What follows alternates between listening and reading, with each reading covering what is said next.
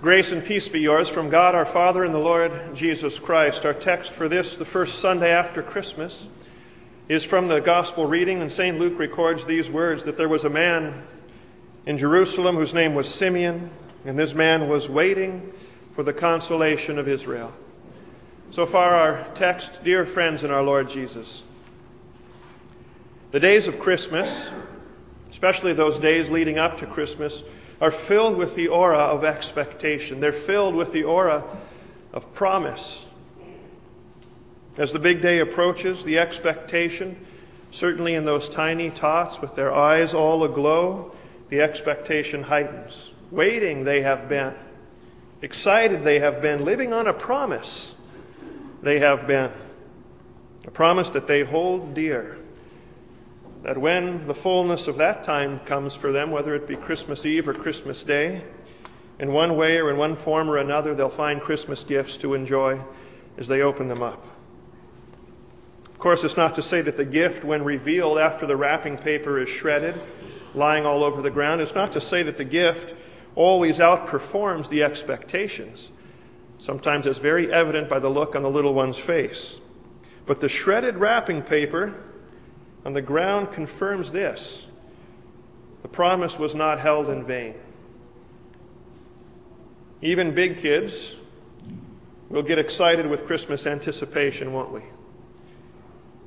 But the more mature kids, we know, don't we, that no matter how close to expectations the contents in the wrapping paper come, we know that the contents, we know well that the contents of the gift in Bethlehem's Christmas cradle confirm this: that the promise made in ancient days to a world in its sin was not a promise made, nor was it a promise held in vain. It was God's promise of a Christmas fulfilled. Its humble wrapping, this gift, its humble wrapping in swaddling infant clothes rather than royal robes, was probably and perhaps not what was expected by all the expectant. And neither, too, then, perhaps, was the presentation of this gift in the temple what the expectant were expecting either. Did the world expect an unordinary aura to be about that holy city that day, or did the world expect it as it was, a very ordinary day, that day in Jerusalem? Did they expect the expectant turtle doves to be sold as normally they were sold? Did they expect temple worshipers to offer up their prayers and priests to offer up their sacrifices as normally they would on any normal day? Did they expect the usual odors of the temple, the smell of blood and of incense rising, the smell of burning sacrificial flesh upon the altar? Did they expect unexpected visitors that day? Or did the expectant expect the very predictable temple clientele like old Anna, where one would find her night after night and day after day? Did they expect that normal would be the circumstances on this day when God fulfilled another promise that he had made some 400 years before? And when he last spoke prophetically to his expectant people through his prophet Malachi, and he promised and he said, "And the Lord whom you seek suddenly will come into his temple." And suddenly there he was, all 7 pounds of him. Promise made, promise fulfilled.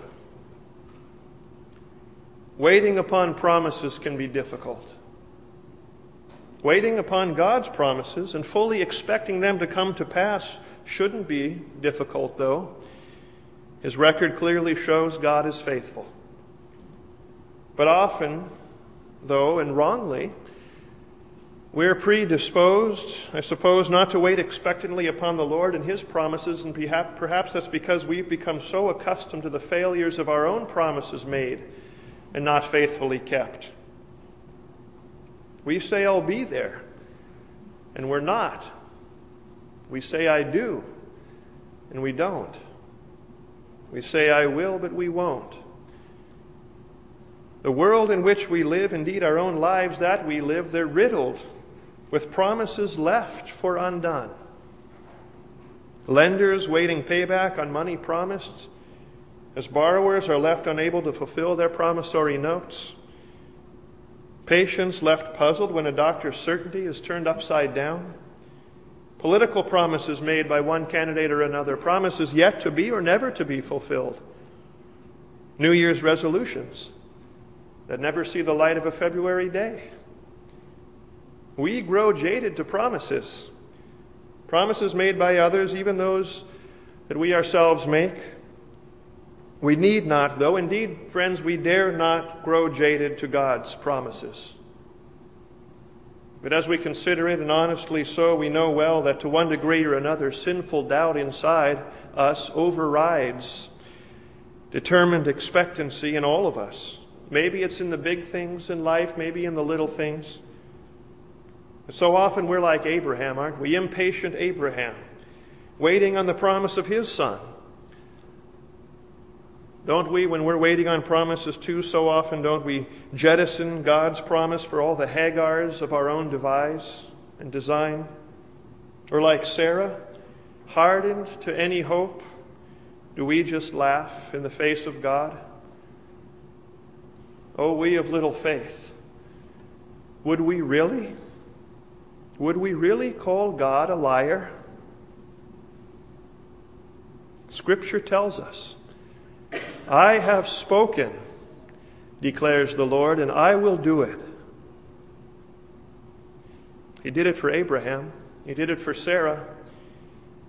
And he did it as we recall our temple text today. God is not slack concerning his promises, even if it takes him 400 years. Suddenly, after 400 years, to a people expectant, a people like Simeon, waiting for the consolation of Israel, suddenly the Lord whom they sought came into his temple.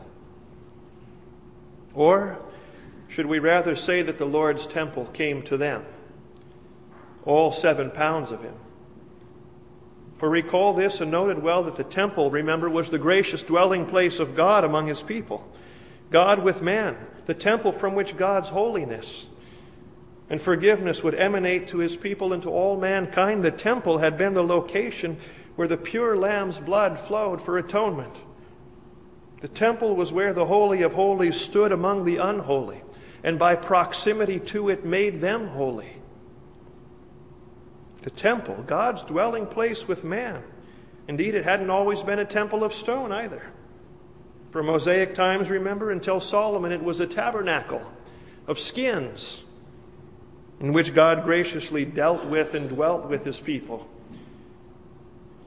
But to borrow words from the Old Testament reading, by a new name that the mouth of the Lord would give, namely Jesus, the temple of God's gracious dwelling, the temple by this new name, Jesus, the temple took on a new frame. The Holy of Holies was now cradled in Mary's arms. And indeed, John, in his prologue, we heard Christmas Day a couple days ago, he says precisely this very thing. He said, and the Word became flesh and dwelt among us. You say, where does it say that in there? The Word became flesh, and eskene in the Greek, literally eskene, from which we get the word skin.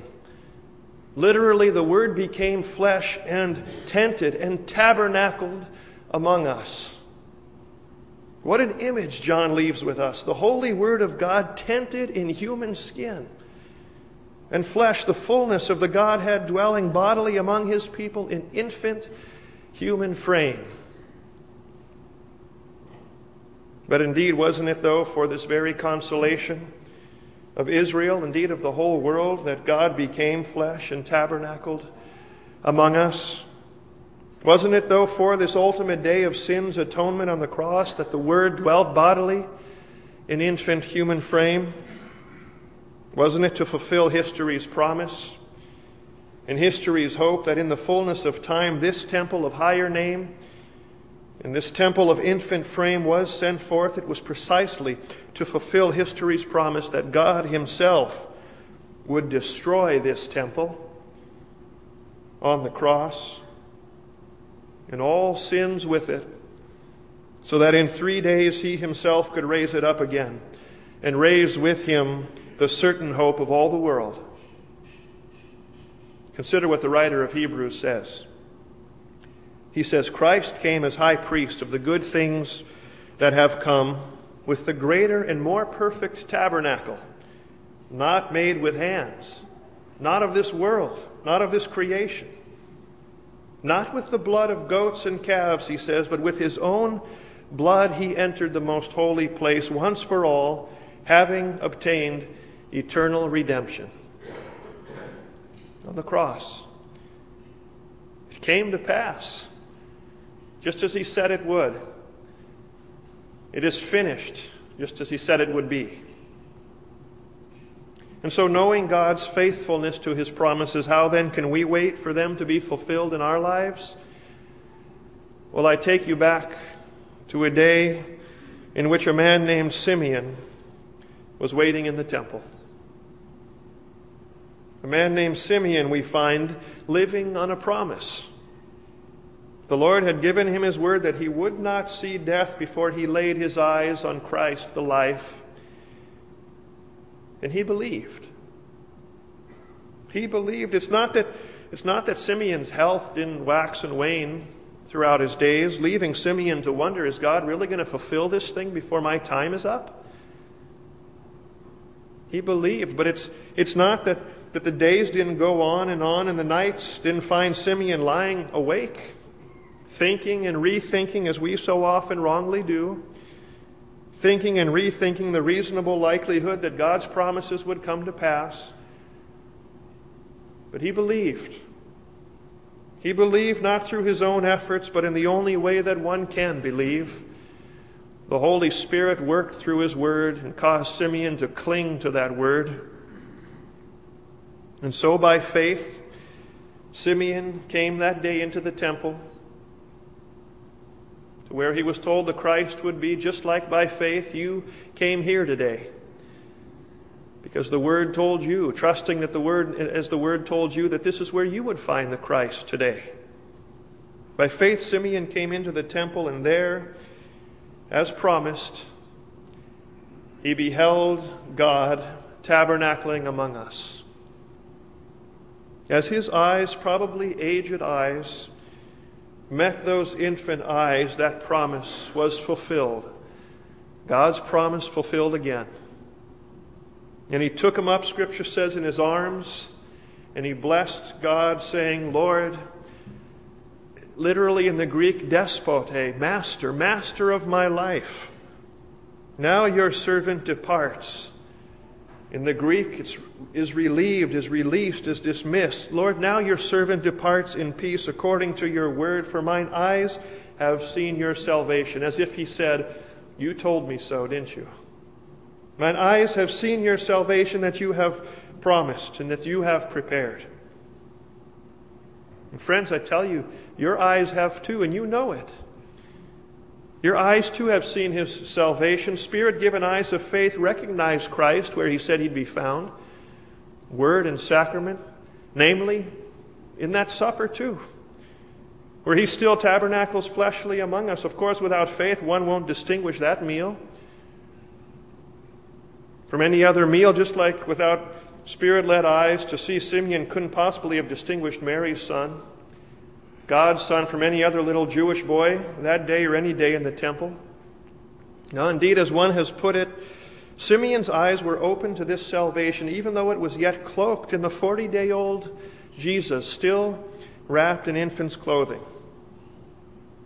Your eyes are open too, by the Holy Spirit through his word. Your eyes open too to see the Lord's Christ, even though he's yet cloaked under bread and wine. Same Christ, though. And because what comes to you here is nothing less than what came to them in the temple that day, you lack nothing that Simeon ever cradled in his arms. You lack nothing that the Christ ever brought. You long for forgiveness. You long for forgiveness for what you've left undone. Well, then take and eat it, as you so often do here at this altar, because he's yours. Do you long for the healing that the grown Christ left in his wake? Then take and drink it and expect it, because in the fullness of God's time it will come to pass for you. in a fullness and in a healing far more than what this world could ever bring. God says to you, though, patience, good Simeon. Patience, and cling to my word, because the promise is yours and it will come to pass. It's no wonder then, is it? And it's no coincidence either that having in word and sacrament, having seen the salvation of sins, from sin's destruction that God's prepared, that rising as we do from this altar and from this table, that's when the church sings Simeon's song.